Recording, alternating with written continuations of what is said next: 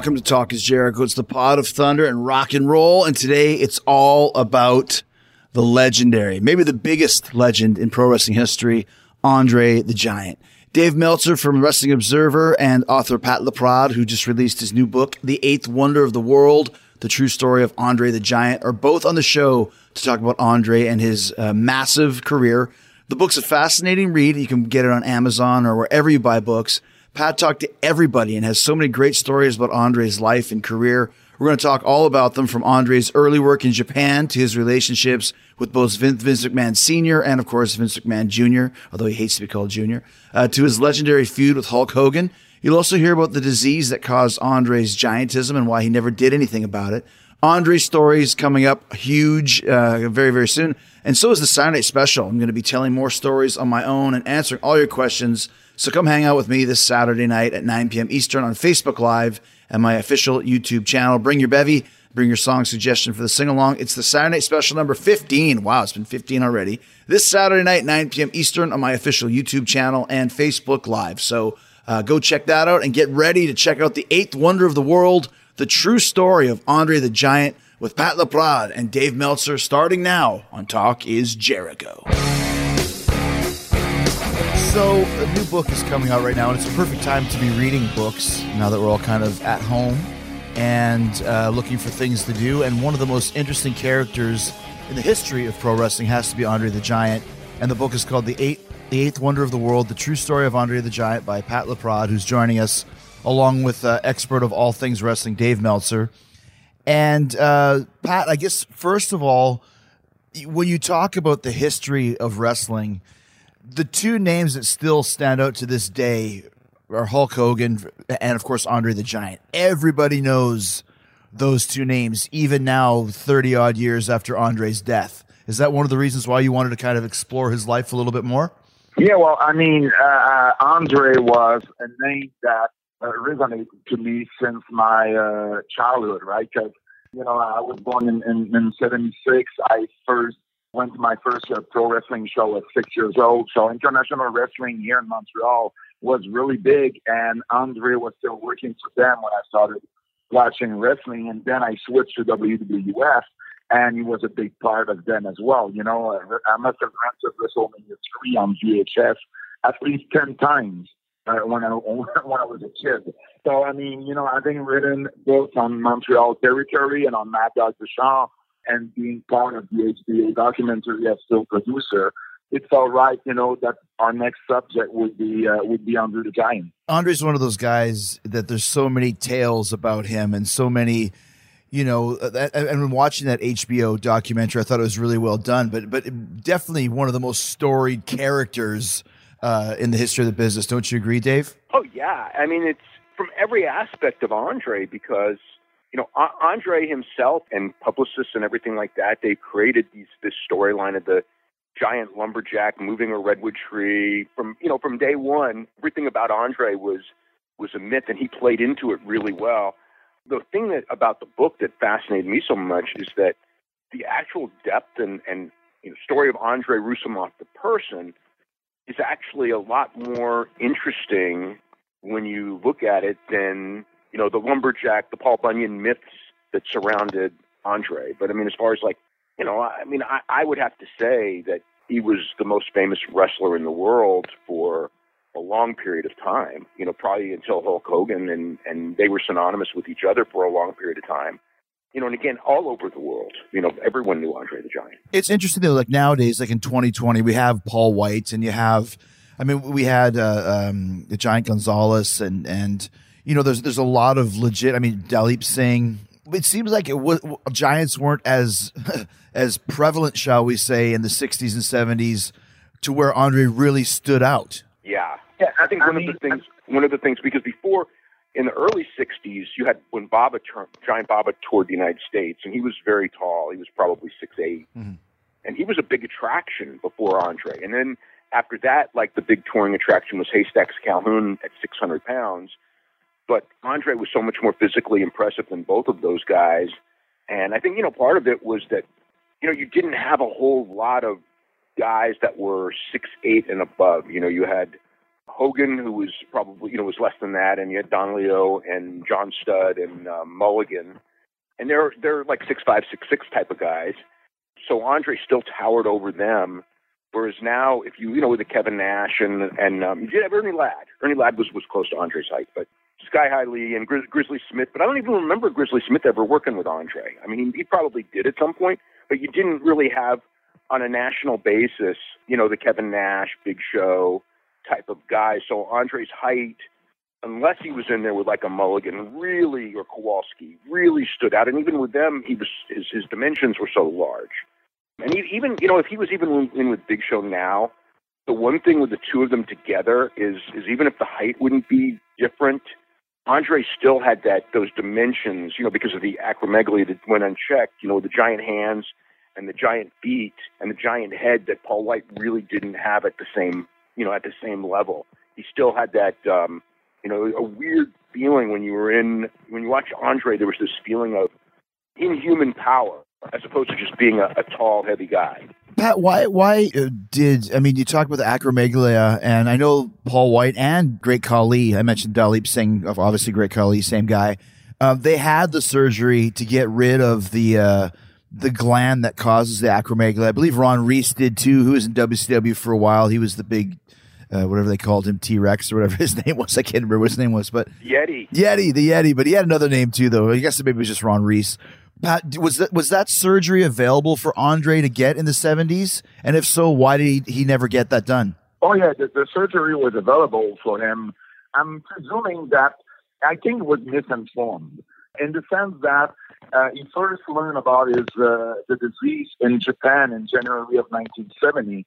Was it there that he was misinformed? It was a different language.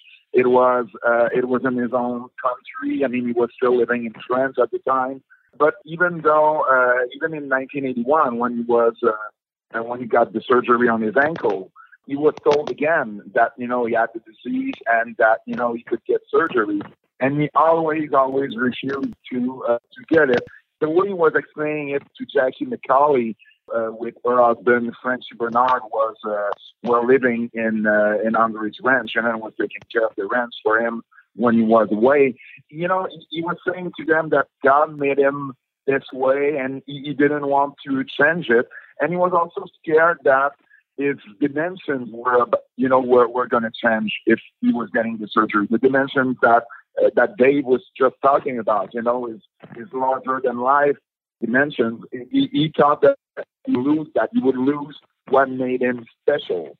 And, I have to think that he was misinformed because, it would have not changed that much, especially later in life. But, that's the choice he made. I cannot explain it. I cannot understand it, but I can explain it. Paul White's probably the best example because I think that Paul had the surgery, I think, like when he was about 21, like when, he was in college at the time.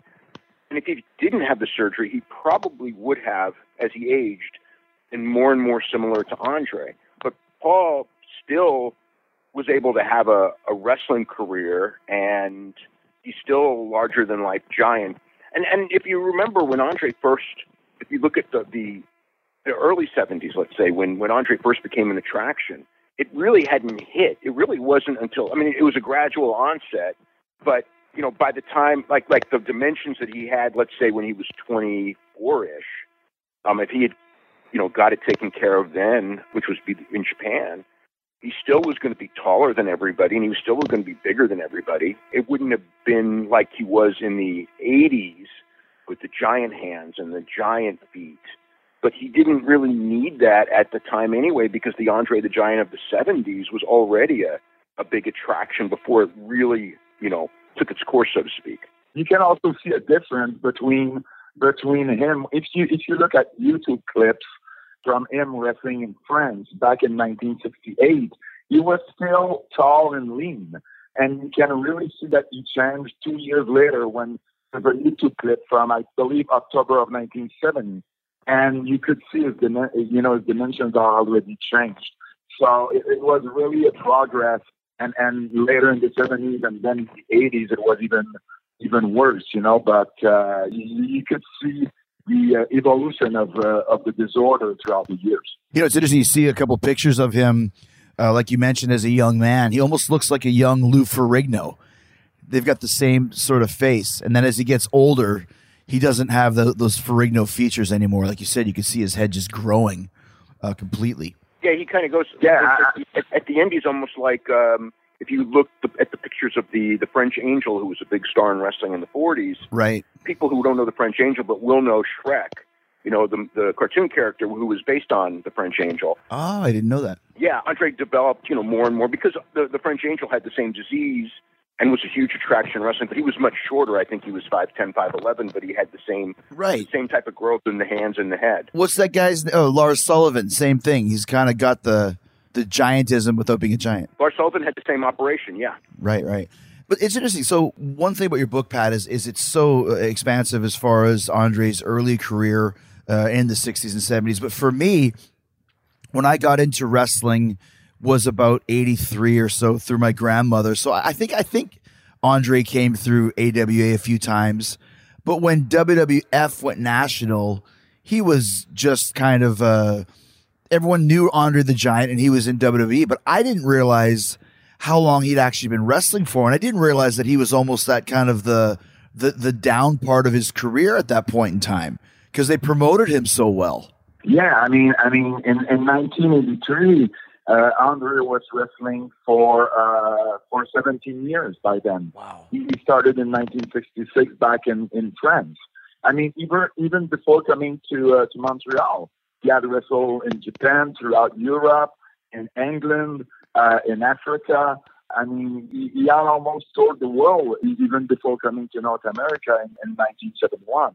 By 1983, he was such a well-known. He was probably the most known pro wrestler in the world by 1983, and Vince used him a lot in the new territories that he was trying to get. You know, when he wanted to go national. So every big town that he was gonna produce a show for the first time, he was bringing Andre with him, because he was such a big attraction that it would almost guarantee him a big attendance on his first time there. There's a few towns that he didn't use Andre because Andre was still traveling to Japan. So when he was in Japan, he wasn't, he couldn't be used for those. And Montreal was one of them. And the belief is that even when he came back from Japan, he wasn't used in Montreal.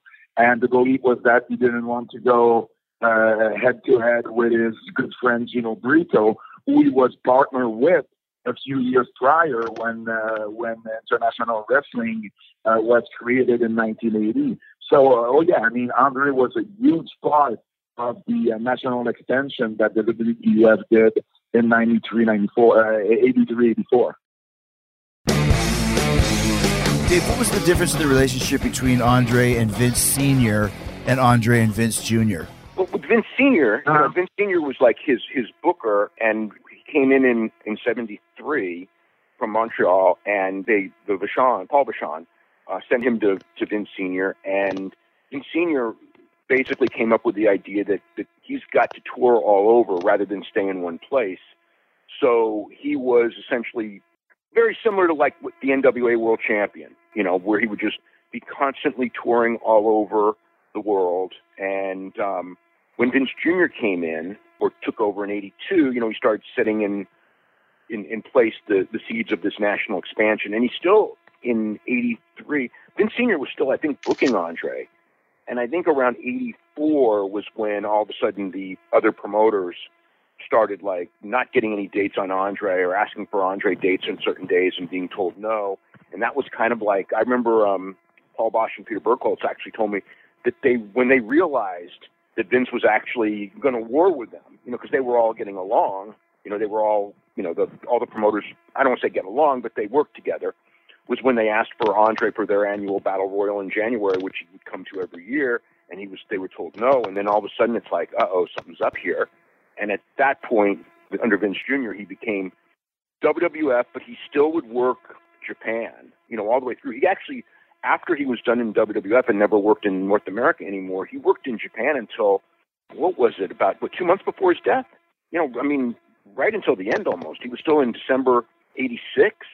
he was still wrestling in Japan in November or December of 1992, so just before his death. The big difference between the way that Vince Sr. and Vince Jr. used Andre is that Vince Sr. didn't use him much in his own territory because he was getting a cut on Andre when he was traveling all over the world. So he was making money out of Andre without using him in his own territory. And what he had learned from the Vachon and Grand Prix Wrestling is that if you use Andre too much in the same territory, he wasn't going to draw as much as he would when you first book him. So he sent Andre all over the place, still making money out of him, and that's what Andre likes. He could travel the world, visiting different friends from different offices, different promotions.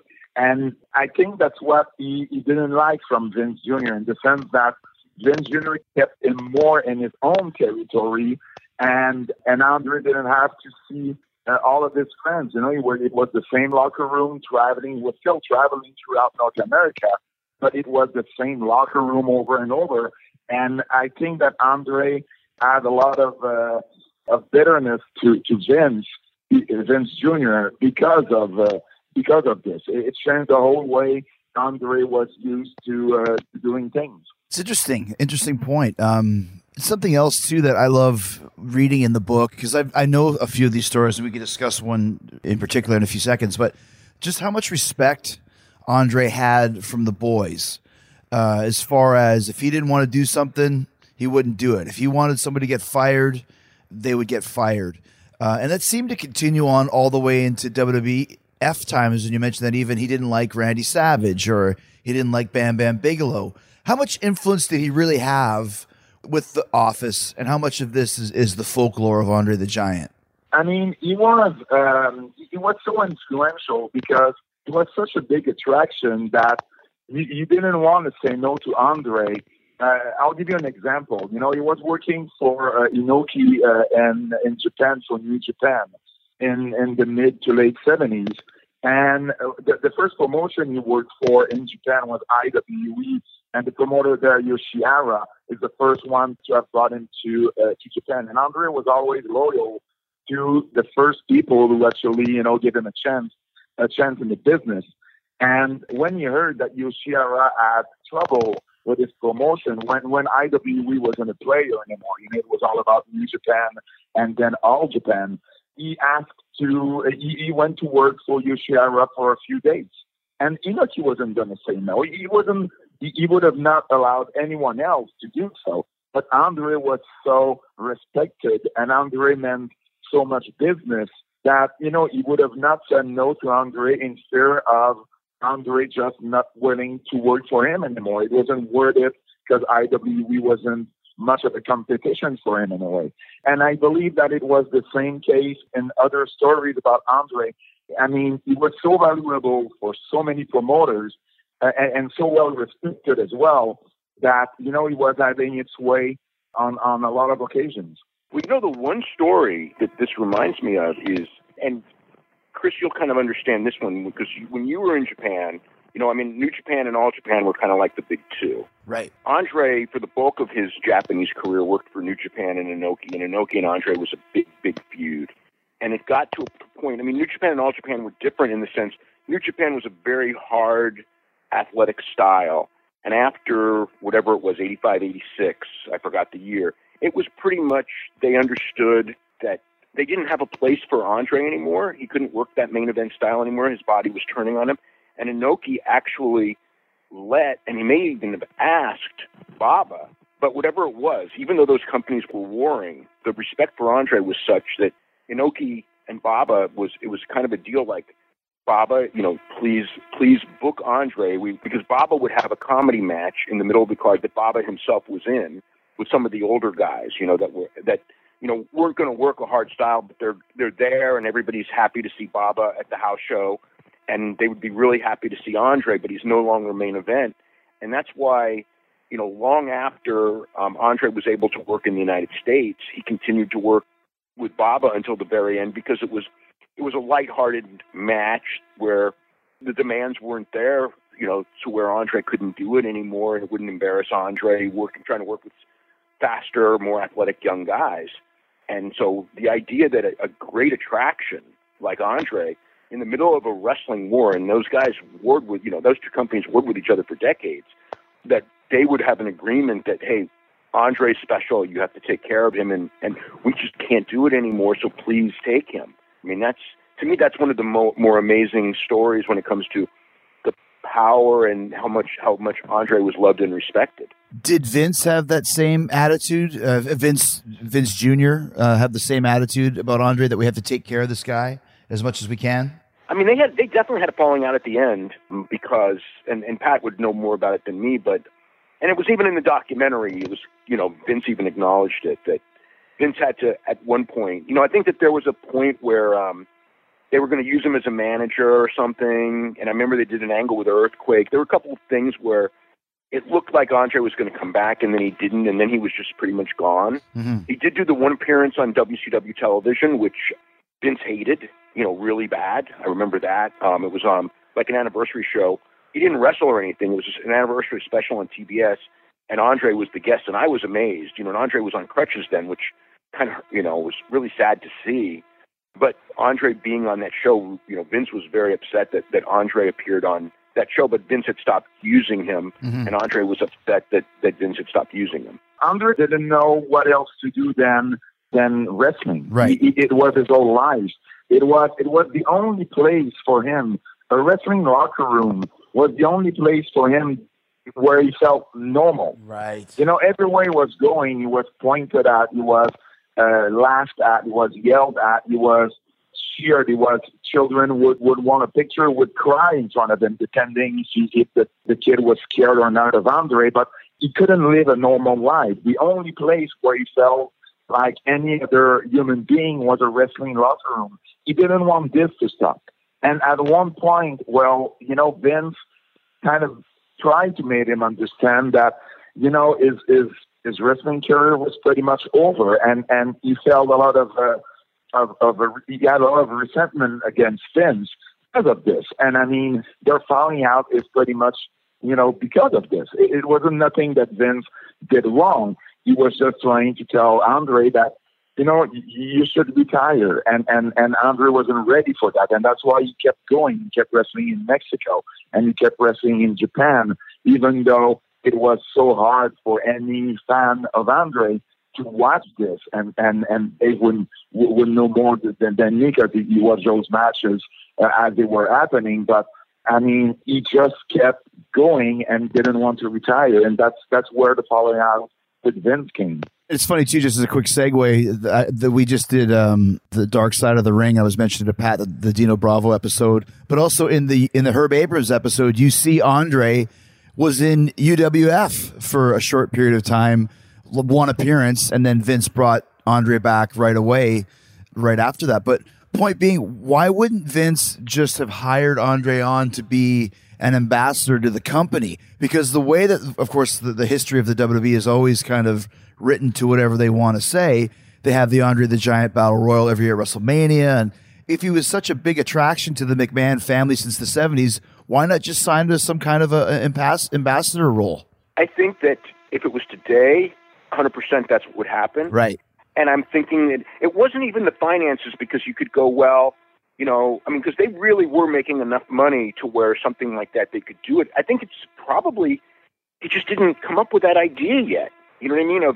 Of having a guy like he he took care of Blassie, okay, until Blassie's death. But Blassie still would be a guy whose job would be in the office, and he would call up radio stations and cut promos on radio stations to build up, the local matches, and everything. But Andre, there was no role where Andre would call up radio stations, because he really wasn't a great radio interview, obviously, because things like that. So I think that, Andre probably today, had he come along, look at Big Show. He's not wrestling hardly at all anymore, and he'll be with the company forever, or Mark Henry, they'll have an affiliation.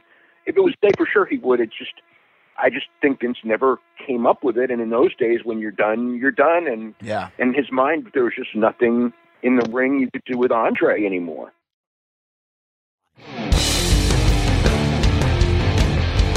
Let's let's talk about some of the funnier stories in there, like why Andre didn't like Randy Savage. I thought that was a great story.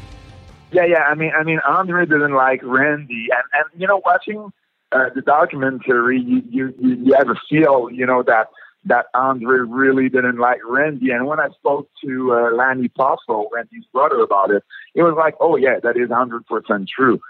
Andre didn't like my brother. And the reason why is that Randy was wrestling with baby oil on. And Andre didn't like it one bit. And even Lanny tried to tell Randy, you know, why don't you put any baby oil when you're wrestling Andre? And he didn't want to make any exceptions. The reason behind it, and people have to understand, Andre, it was hard for, nothing was made for Andre, you know. Mm-hmm. It was hard for him to take a shower when he was coming back to his hotel room, because the shower in the hotels he was living at weren't made for a person of his size. Yeah. So it was hard. Sometimes he would prefer just to stay at the bar alone at night and keep drinking than having to go back to his room and doing nothing and all that. So, I mean, can you imagine if Andre was full of baby oil on after a match? It's hard for us. It would be hard for us to get rid of all that baby oil, let alone Andre, who had trouble just getting in a shower to begin with. So I think Randy never understood that. And Andre probably never explained it to Randy because of proud, maybe because of he was too proud, or maybe he wanted Randy to find the explanation himself, you know. But he really didn't like Randy. He was one of them, you know. I mean, he didn't like John Studd. He didn't like Aaron Sheik. There was a few like if Andre liked you, he really liked you. But if he disliked you, man, you would feel it. I heard Ian used to always say that he didn't like Ultimate Warrior either. Oh, really? Ultimate Warrior, he didn't like the way he worked. He was stiff, you know, and there's this great story with Bobby Heenan, who said that, you know, once every time Warrior was coming up with his clothesline, he was stiff, and Andre didn't like it one bit. And then one time, Warrior came to do his clothesline, and Andre just put his fist in front of him, and Warrior ran into his fist. And the next time, he did a clothesline, and he did it so light, and Andre, you know, pumped for him and sold for him like he came up at full speed. And Andre looked at Heenan and said, he's learning. so after that, I think it was all right. I think it was all right with Warrior after that. There's a great story in the book, and I know this story, and it's pretty much verbatim from what I was told, because as you guys know, I started in Calgary, which is where Bad News Allen was from and lived. So my first 3 or 4 years in the business, I worked with Bad News quite a bit, either on the same shows or we had kind of a heel faction, me and Bad News and Don Callis at one point in the local Winnipeg thing. So I heard that story with Andre and Bad News, which was pretty much verbatim the way that News explained it, because he was not a bullshitter. Bad News is one of the few guys I've ever met in wrestling who didn't add the wrestling embellishments. Dave, you know that story. Why don't you tell it? And I'll tell you the finish to it that's not in the book from what Bad News told me. Yeah, I mean, Bad News was the one who actually told me the same story, so I'm sure I heard exactly what you heard. They were on a bus in Japan, you know, with New Japan. Yeah. And I guess Andre said something racial, and Bad News, the way he told me the story was just like, you know, he wasn't going to put up with it. And he said, like, sometimes there's the story of, like, Bad News thought he could beat him up. And Bad News to me was like, look, I'm not saying that I could beat him up or that I scared him, but I was going to go down fighting. You know, it's just like, you just don't say that. And Bad News was, you know, one of the toughest guys ever, you know, I mean, anyway, on his own. Yeah. He had words with Andre and, you know, basically like, you know, don't say it and you know, don't say that stuff around me. And he absolutely was willing to fight him, and whether he would win the fight or lose the fight, it didn't matter. He was willing to fight over it, but Andre just kind of was like, okay, it's whatever, you know, like that. Well, he said, pull the bus over. And he went to the bus driver. Right, he pulled the bus over. And Bad News, like he said, one of the toughest, also very intimidating. Like every blaxploitation Jim Brown movie from the 70s of these badass black dudes, that was Bad News. And he said to the bus driver, and he even remembered the bus driver's name. I can't remember what the bus driver's name was, but he said, pull over, pull over. Hanson was saying, don't do it. And he said, do it, pull over. The bus driver wouldn't pull over. But like it says in the book, that Bad News waited up all night long for Andre. He was so pissed off. And when Andre came out in the morning, he apologized. And News said that they ain't going to fly. I want you need to, whatever the finish of it was. How was that resolved, Pat? Well, I mean, Bad News, he was really offended by what Andre said, right?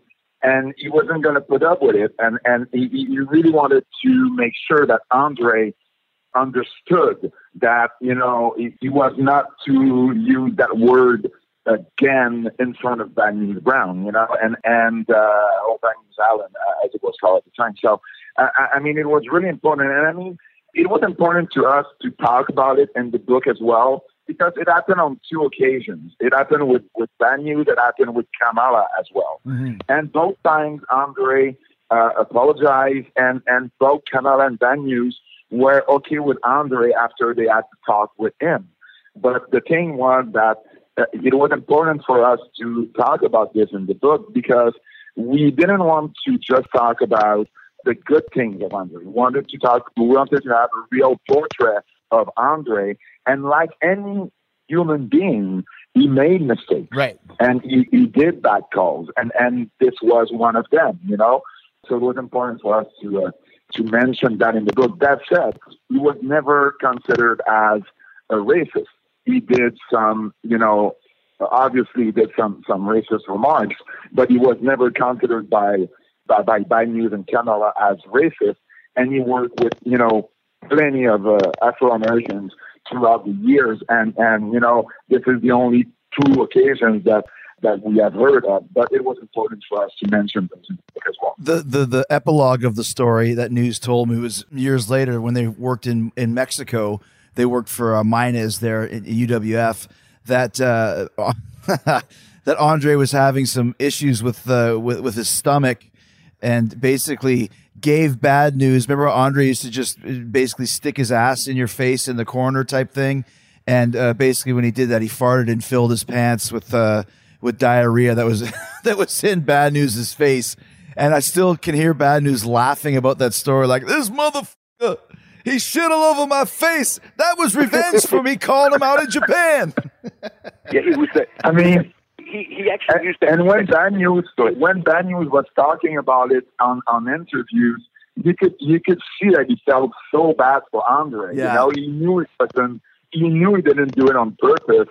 And, it just happened, and you could feel that he felt so bad for Andre. And Andre must have felt bad as well. It was just, it happened, yeah. What were you going to say, Dave? Yeah, I mean, it was that seated splash thing where he would stick his butt on the guy and jump on him. Yeah. The other thing, too, is I remember, I think Bad News said that, he was just, throwing up. I mean, it was, the grossest thing probably his entire life.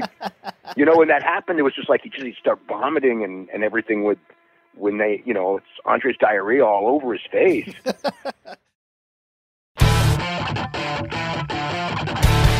Let's talk about the biggest angle of Andre's career, at least as far as I know, as a teenager growing up and being just enthralled by WWF. Of course, Hogan and Andre for WrestleMania 3.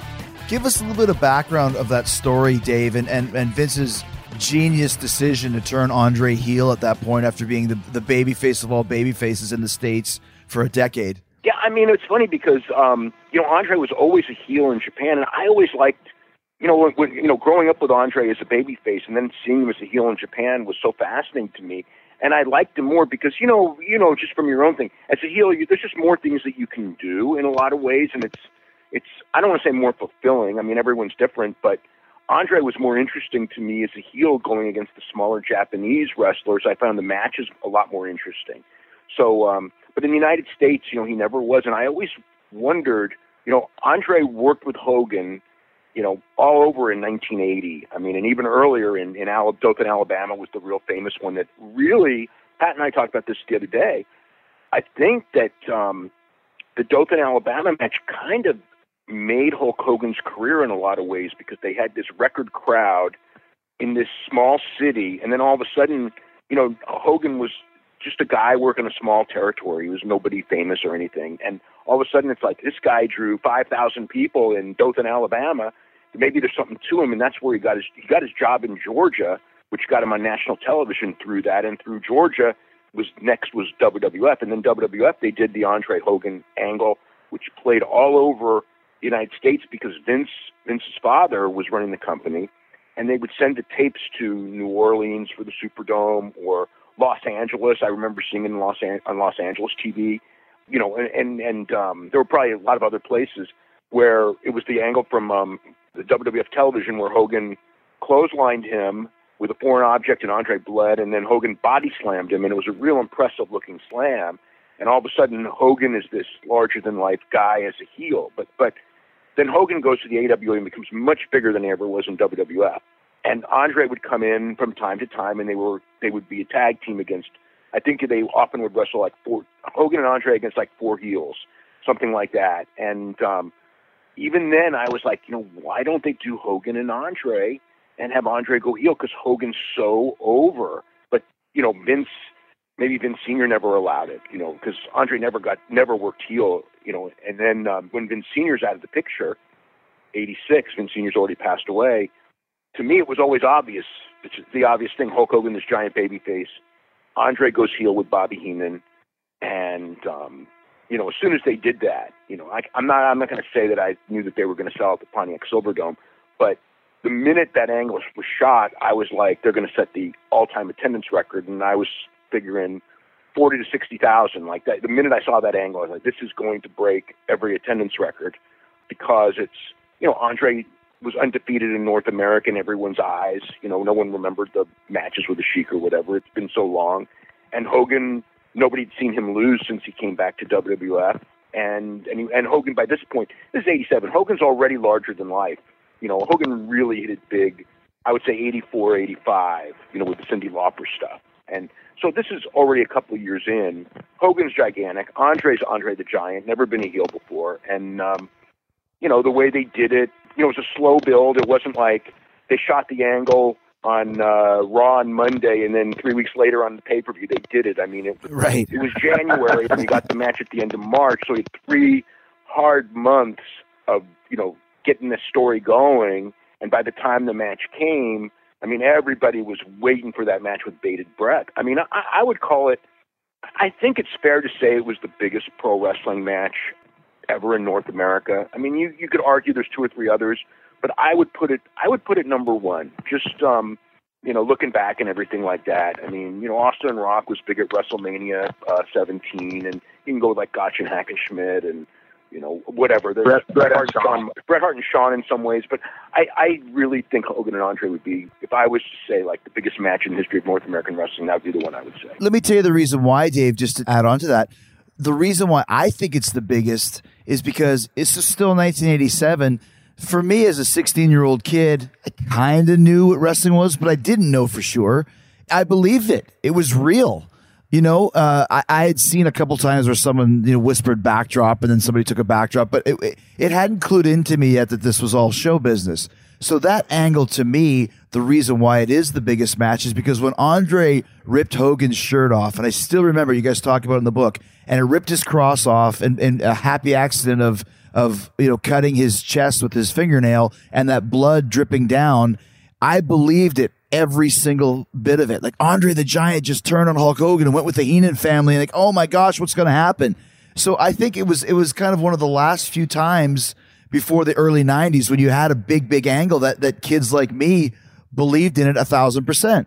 The other one too is that even though like I will say that like, I knew obviously Hogan was going to win and it made sense. The fact is that nobody had ever seen Andre lose and nobody could even envision the idea of Andre losing. And nor could they envision the idea of Hogan losing, which created a dynamic. It's like, how do you repeat it? And it's like, I remember someone asked me once, like, how do you repeat it? And I go, well, like have one guy go undefeated for 5 years and have one guy go undefeated for 15 years, and you might be able to match it. You know what I mean? Right. What do you think, Pat?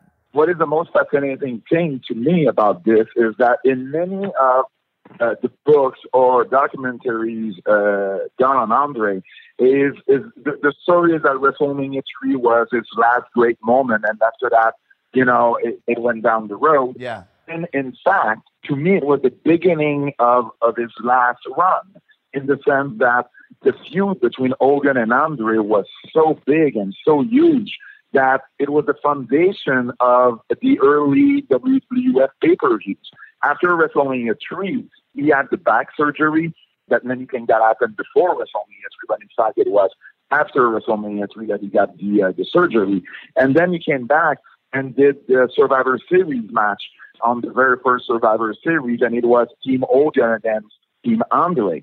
And then in January of 1988, it was the first Royal Rumble, and aside from the Rumble match, the big draw was Hogan and Andre's contract signing for the February 5th, 1988 match at Main Event, prime time on NBC, that drew 33 million people when Andre defeated Hogan for the title, and that whole storyline giving the title to selling the title to DiBiase. And then WrestleMania 4 was all about Andre and Hogan's rematch. And then SummerSlam of 1988, so the very first SummerSlam, it was the Mega Bucks against the Mega Powers, again using Andre and Hogan as the main feud. So when we talk about the Big Four, as far as pay-per-views goes, I mean, the Big Four was Mania, Survivor Series, Rumble, and SummerSlam, and two of them were created on the Hogan and Andre feud. So it was something that was never really explained that way, and for us, it was really, really important to put that feud into context and see really how much good it did to WWF at the time. The other part of that feud, and when you're talking about those dates, and the SummerSlam would be the exception, but almost all of those dates were head-to-head with the Jim Crockett Promotions Mega Show. Yep. So Andre was there. They were in a bitter promotional war, and essentially by blocking them and going head-to-head and using the Andre Hogan feud, which was so big after WrestleMania 3, it was still big, really put Jim Crockett Promotions out of business, by the way that they strategically used Hogan Andre, because you got to remember, aside from those dates that you mentioned, and there was a couple of house shows. There was a stadium show in Milwaukee. There was a show in Greensboro that didn't do so well. But Andre and Hogan were kept apart, except when Jim Crockett had a big one, or when they wanted to develop the SummerSlam show, as a foundation. They were not wrestling each other week in and week out on television or at house shows or anything. It was only on those dates that were important dates.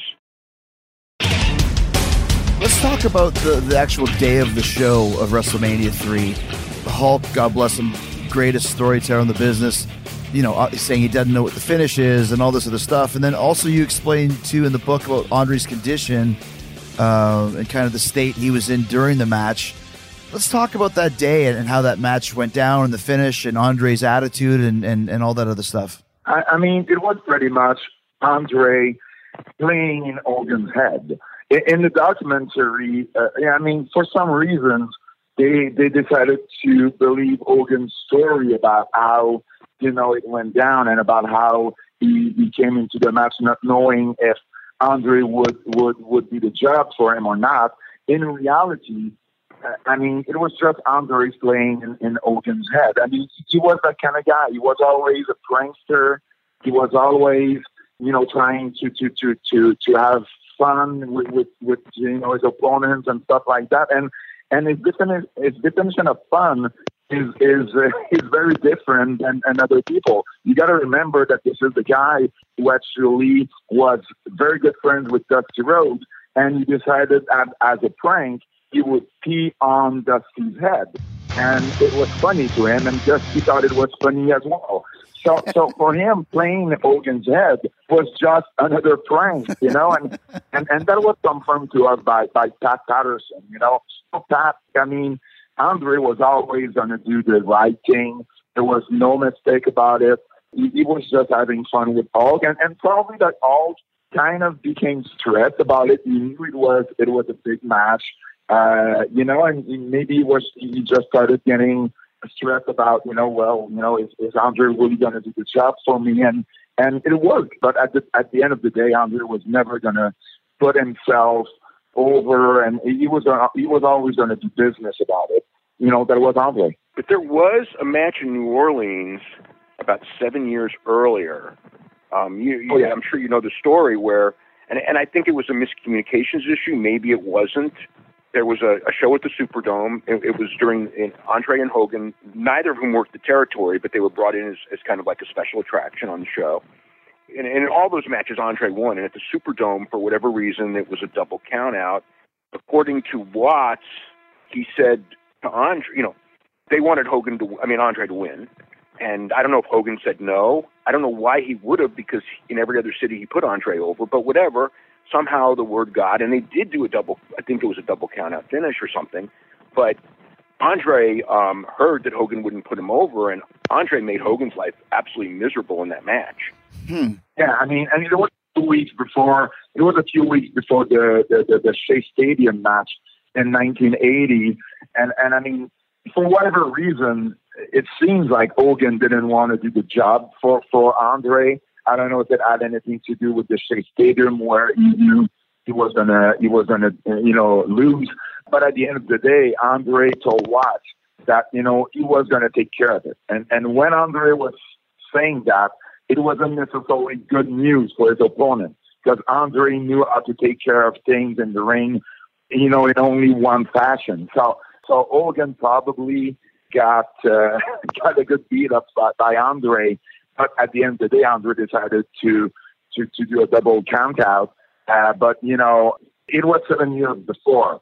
So, a lot of things, Andre was invited to Hogan's wedding 3 years later. So, everything was settled between the two by the time that WrestleMania 3 happened.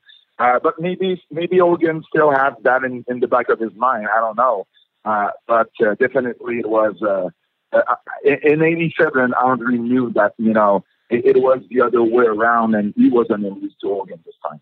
Talking about matches and angles that I'll never forget. I used to work in a deli, whatever night it was, where Andre had the match with Hogan and beat him, and then sold the title to DiBiase. I was working the deli, and my best friend came running in because he was able to see it, and I was recording it. And he goes, "You're not going to believe this. What?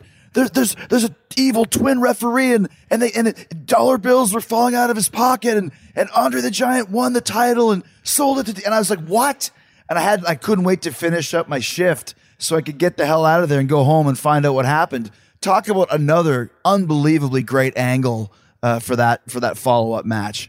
Yeah, that was Dave Hebner was working for Vince, and Earl Hebner was a referee for Crockett, and like a week before, Earl gave us notice, which was surprising to go to work up there, and that was the deal. They did that twin Hebner referee thing, and just all the confusion, and the whole idea obviously was to build for the the tournament at the next WrestleMania for the championship that would be vacant, which was a way to get the title.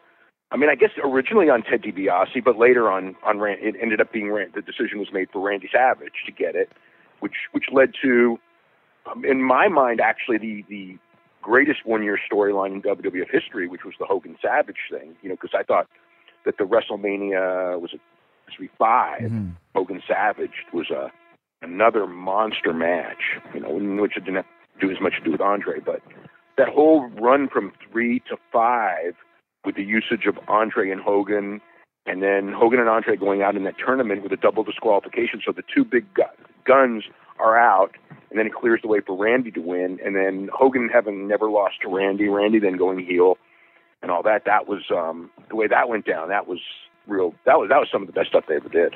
And the fact also that they when DiBiase was quote unquote bought the world title from Andre, he even defended it a couple of times.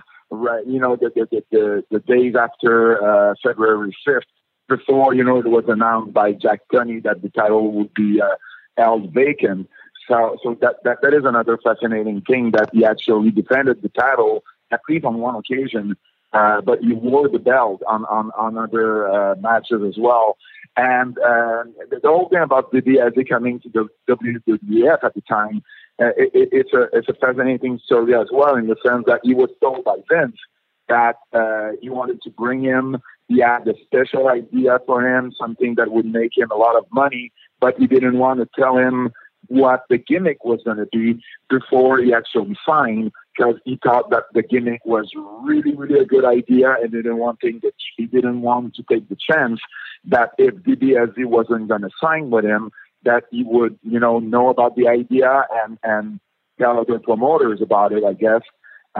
So pretty much DiBiase signed the contract without even knowing what he was going to be doing in the WWF, and he probably never regretted it since it was.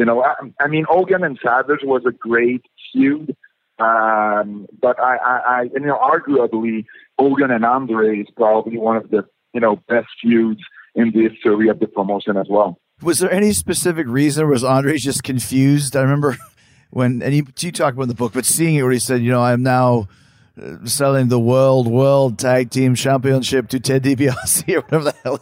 What did he say exactly?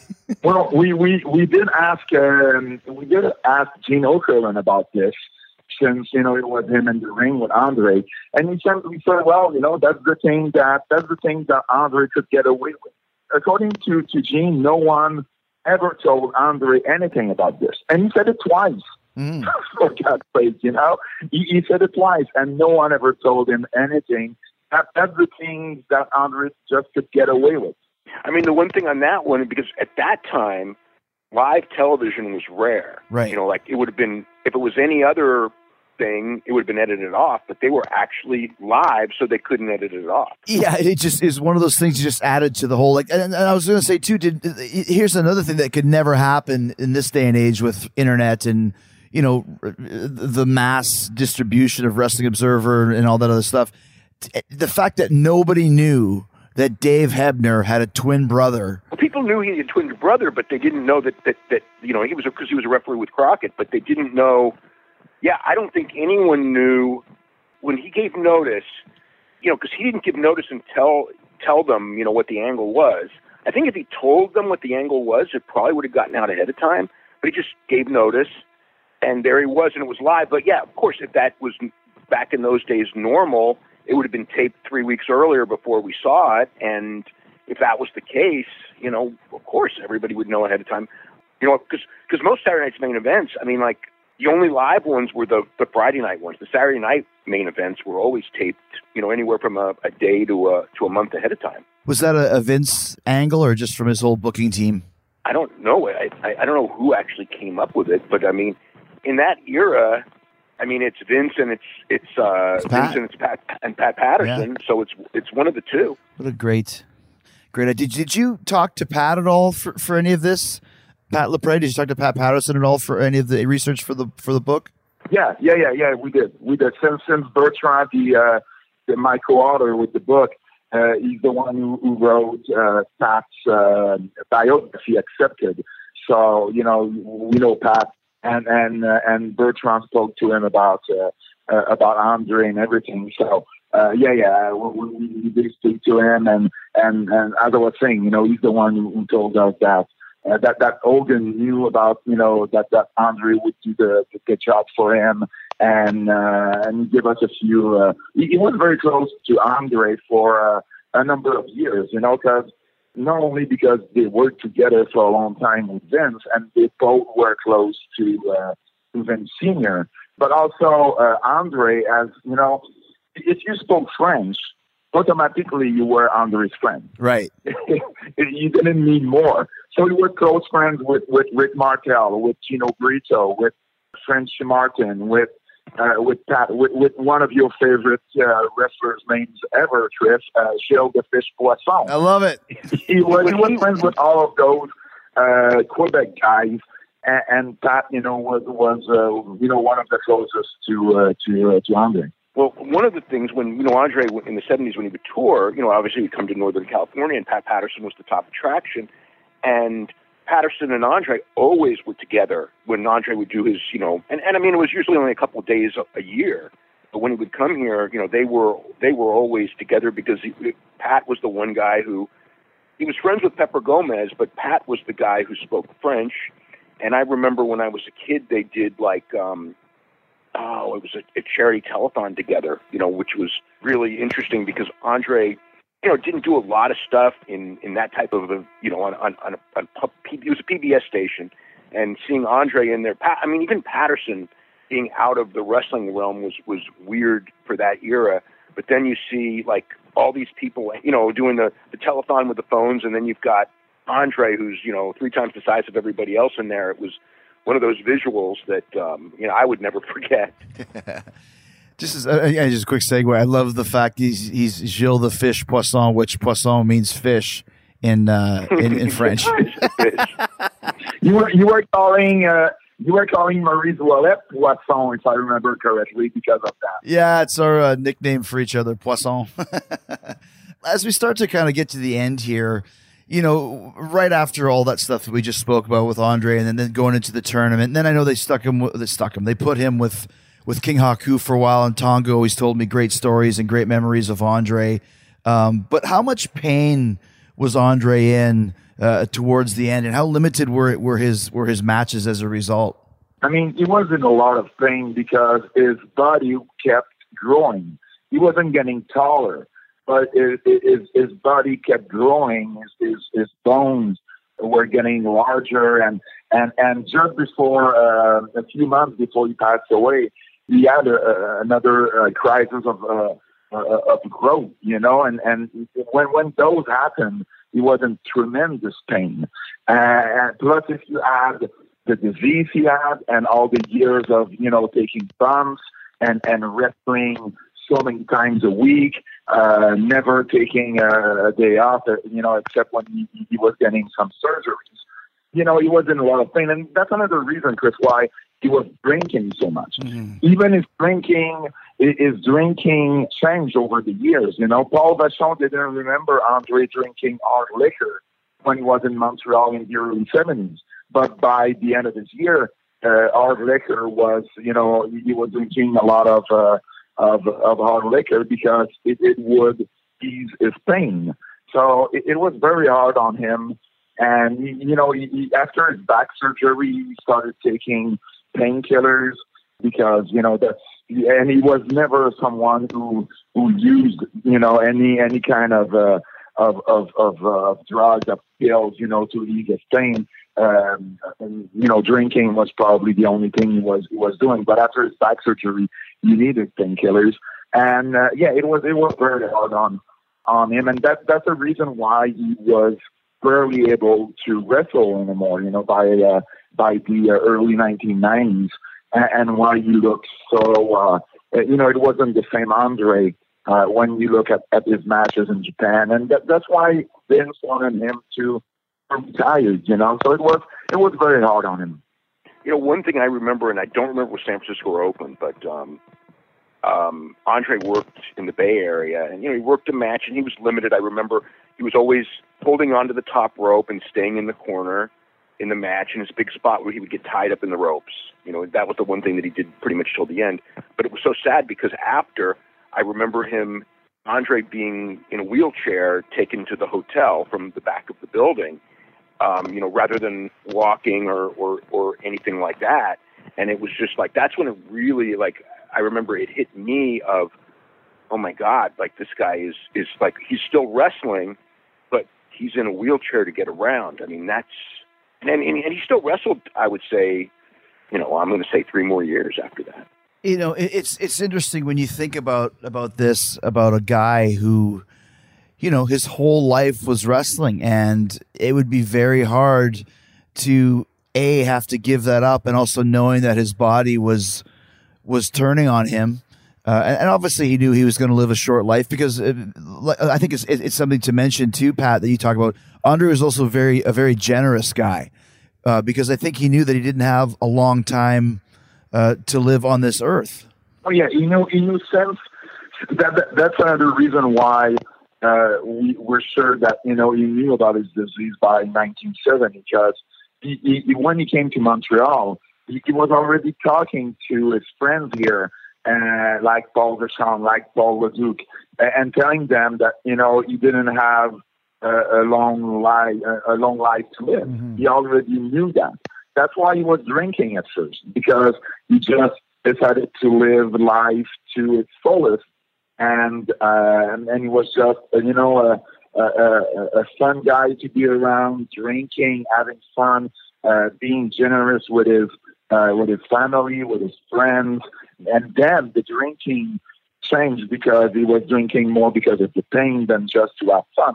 And you could see it also in his attitude. By the late 80s, Andre wasn't the same guy. He was he couldn't be in a big crowd anymore. He was getting frustrated, and he would get angry more often, probably because of all the pain he was in, and probably of he wasn't a fool. He knew, he understood what Vince was trying to say and was trying to do, and he got that his career was not going to last for another 10 years. But that's the only thing he knew, and he wanted to keep doing it until what happened in January of 1993, right? So it was not those last years, maybe the last 4 or 5 years of his life must probably been hell for him. I think Arnold Schwarzenegger talked about this in the HBO documentary, but I remember the story where Andre and Arnold Schwarzenegger and Wilt Chamberlain were all in Mexico at the same time. Andre was wrestling, and I think Wilt and Arnold were doing a movie. Yeah, they were filming Conan the Destroyer, yeah. Conan the Destroyer. And they were all out to dinner. And at this point, Arnold's, not as big a star as he eventually became, but he was absolutely a big, big star. Like, when they went out, it was like, Arnold wanted to pay for dinner, and Andre was just like, no way. It's like, that's, he was almost insulted by the fact that Arnold wanted to pay for dinner. But more than that, he was actually, when he was in France, when he was starting in the business, and back in 65, 66, when he was training and had just started, he wasn't making much money. He was alone in Paris, and sometimes he was sleeping in a subway station.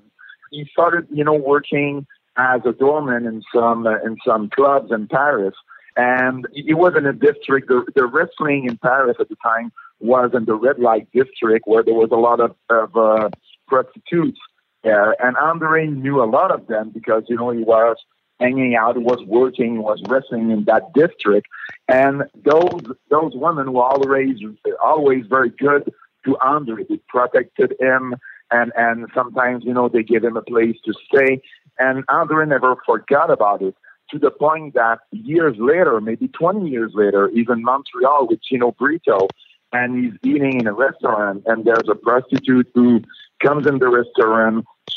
Something happens. She's not looking good at all. Something, I don't know, she got beaten up or something, but she had lost. Oh, yeah, exactly. That's the thing. She got stolen from all the money she had, and Andre just reached out to his pocket, give her a few $100, and then he told Chino Brito the story about how back in the day, prostitutes helped him a lot in France, and it was his way to give back, even though it was 20 years ago and it wasn't, the same person, So it was really something. Andre never forgot where he came from, his roots, and that's just how generous he was.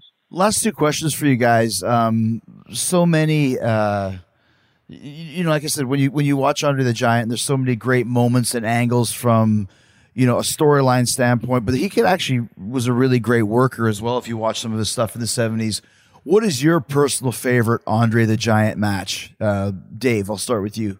Is there one that pops in your head? The one that almost everyone will say was his best match was a match with Stan Hansen in Japan, which was an unreal match. Yeah. Stan Hansen was already a big star because he won the match, and you wouldn't beat Andre unless you were, big star. It was a count-out finish. I remember that match was so heated, and it was the match that turned Stan Hansen from a big star into a mega star. And, Stan and not just because of that match, but that match was the catalyst of it. I would say if you ask who the biggest American wrestling star in the history of Japan is, I mean, you could say Dick Beyer from another generation, but of our generation, it would be Stan Hansen in that match. And that might be Stan's most memorable match in Japan as well. So I would say that I thought that was the best Andre match I ever saw. And that's the reason why Stan accepted to do the forward for the book, because he had so much respect for Andre. He always said that, Andre made him in Japan after that match.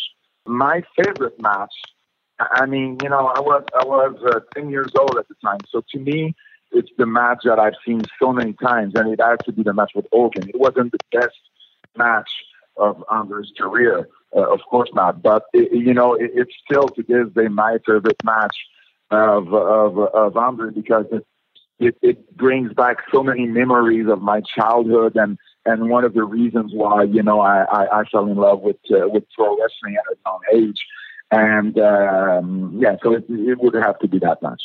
I also want to bring up, and I presume, and Pat would know this for sure, that there's no tape of this match because I've certainly never seen it.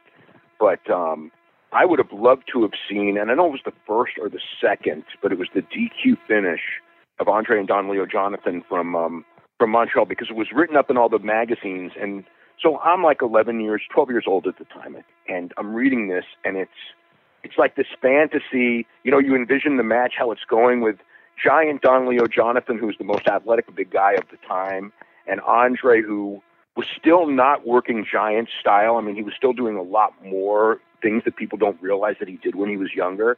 And then the whole idea of Andre just like losing control and getting disqualified and throwing everyone around. And I mean, the way it was written was like this, it's almost like mythical stuff that you would read and you would envision in your head, and probably was better than it really was. But I always, as a kid, remembered the descriptions of that one Andre the Giant Don Leo Jonathan match. Yeah, it was the first match in Montreal in May of 1972, and unfortunately, none of the footage is available today. So that's probably the match, and the whole series actually. They did 3 matches between May and September of 1972. It's probably the matches that I would have loved to see the most. For me, of course, I got to go Hogan and Andre just because of the story and the monumental, just how big it was for me as a kid. But from a work rate, Dave stole mine. I love the Hansen one, but there's another really cool one that I saw. I watched it a couple days ago when I knew we were going to do this. I'd seen it before, but it's the Andre versus Abdul the Butcher from Puerto Rico in 1983. And it's not long. It's only about, 5 or 6 minutes. But Andre, still when he was wearing tights, short tights, he's still in pretty good mobility. And he just goes out there and just kicks the shit out of Abby, which is great because Butcher never sold anything or really ever ran the ropes. But in this one, he's doing whatever the hell Andre wants him to do. But when Andre sells for him, he makes him. He knew that Butcher was a top guy in Puerto Rico. And when it's Abby's turn to fire back, Andre's there for it. It's a really cool little moment between these two really big guys who aren't really known for selling, who go out there and sell the shit out of stuff. And of course, it ends like in a giant double count out on the floor. It's a cool one to watch. There's also one, I don't know if Dave you remember it, but I watched it online while doing the research on the book. But there was a 1978 or 1979 match against Harley Race in Houston. That is available. I have never seen that match, but people have told me that that's one of Andre's best matches. Well, Harley was great at that time. It must be, yeah. He was great in this match. Probably one of his last best matches. I believe his ankle injury hurt him a lot in 1981. And, that's the first time that his body began failing on him. So everything before 1981 was probably a lot better than whatever else, except perhaps that match in Puerto Rico that Chris was talking about. But in the 70s, Andre was still able to have great matches. Pat, I want to ask you real quick because I didn't get to the other day when Andre died. It was a bodybuilding writer actually, who I knew, who was writing a story on his obituary and was like, what if, Andre had gone into, not bodybuilding, but powerlifting, or, maybe Greco-Roman wrestling or judo or something. It's like, what if he had done like a real sport? It's one of those great what ifs, and we never really, there's no way to answer it, because Andre never was a weightlifter guy. But had he been, look at that frame. It's just like, when you looked at Andre when I was a kid, it's like, he had to be the strongest man in the world. And even people who knew him said that, like, he never did deadlifts, so to speak, but his ability to, like, lift a car, which is essentially an offshoot of a deadlift, like, he could do stuff that nobody else could do because he had that, leg, butt, hip power that no human could have. He had a natural strength, especially in his early days, but he was never into sports. He played a little soccer when he was young in his village in France, but he was never into sports, never into lifting weight. Even Vince tried to give him access to his gym before WrestleMania 3, and he was trying to make Andre drink some protein shake, and Andre didn't like it because it made him fart too much. So Andre was not a gym rat. He didn't like it. You have to remember that by the mid-'80s, Andre didn't have the strength he used to have. And that's because of acromegaly.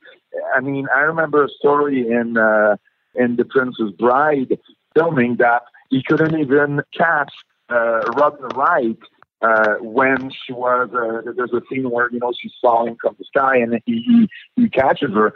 She had to be held by cables because Andre didn't have enough strength in his arms by that time to catch a girl who probably weighed 100 pounds at the time. It's a big what if, but probably when he was younger, probably when he was leaner in the late 60s, he would have been a big star in other sports or amateur wrestling or something else. But it never interested him. He was looking. Pro wrestling was really the thing that he fell in love with, and he wasn't a big sport guy ever. Last question: how many beers did Andre drink in one sitting? When I started training in Calgary, I remember Keith Hart told me, "Oh yeah, Andre used to drink three boxes of wine a night, 3 cases of wine a night. And then he drank 80 beers. He drank 100 beers. He drank 150 beers. Did you ever get a line on what the real number is, Pat? And have you heard anything about that too, Dave? Well, it's the kind of story that someone will tell you that, oh yeah, I was there in Tampa where, when he drank 115 beers. I was there in Georgia when he drank 118 beers. I was there in Germany when he drank 100 and so beers. It seems like my belief is that it must have happened one or twice, and probably more once than twice. But it seems like it's been told so many times that everyone in the business was there that night. It probably happened only one time. But that's the thing with Andre. He could entertain people when he wanted to. It's like those stories where he would order 10 steaks and eat them all. He could do it, and he did it at some occasions, but only when he wanted to show off, only when he wanted to please the crowd. He wasn't eating that much on a regular basis. I was stunned when Jackie McCauley told me that, on a regular day at the ranch, he would be eating yogurt in the middle of the afternoon. I was like, what? Andre ate yogurt? He wasn't always, eating like big steaks and potatoes and all that. He would show up from time to time, but probably we'll never know the real count on that. Anything to add to that, Dave? It's like I always figure that, the wrestling story starts at 80, turned to 90, ended up at 133. You know what I mean? But the thing is, I think that Andre's capacity for drinking, because of his size and everything, I'm sure it was, and because he drank so much that you build it up, I'm sure he was one of the great drinkers of all time. I think that's not up for debate, but, the story the story of him drinking 133 beers, passing out, and then putting the piano case over him, in the lobby of a hotel. I mean, I suppose that could be true. I mean, I remember hearing it, but like so many of the Andre stories, that's one of the things I loved about him so much. That's a story that Pat Patterson told us. So that I can tell you that it really happened.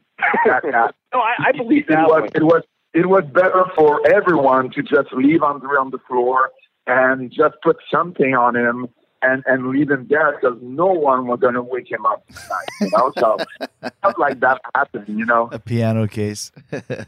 Well, guys, it's been great talking to you, like I said, and it's an excellent book, excellent read about one of the most, if not the most, iconic characters in wrestling history. So, guys, stay safe, and thank you so much. That was a lot of fun. Thank you so much for having us. Thanks, Chris. I'll talk to you guys soon. Thanks, Dave. Okay, thanks. Bye. Au revoir. I did that on purpose.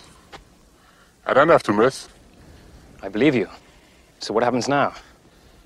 We face each other as God intended. Sportsmanlike. No tricks, no weapons. Skill against skill alone.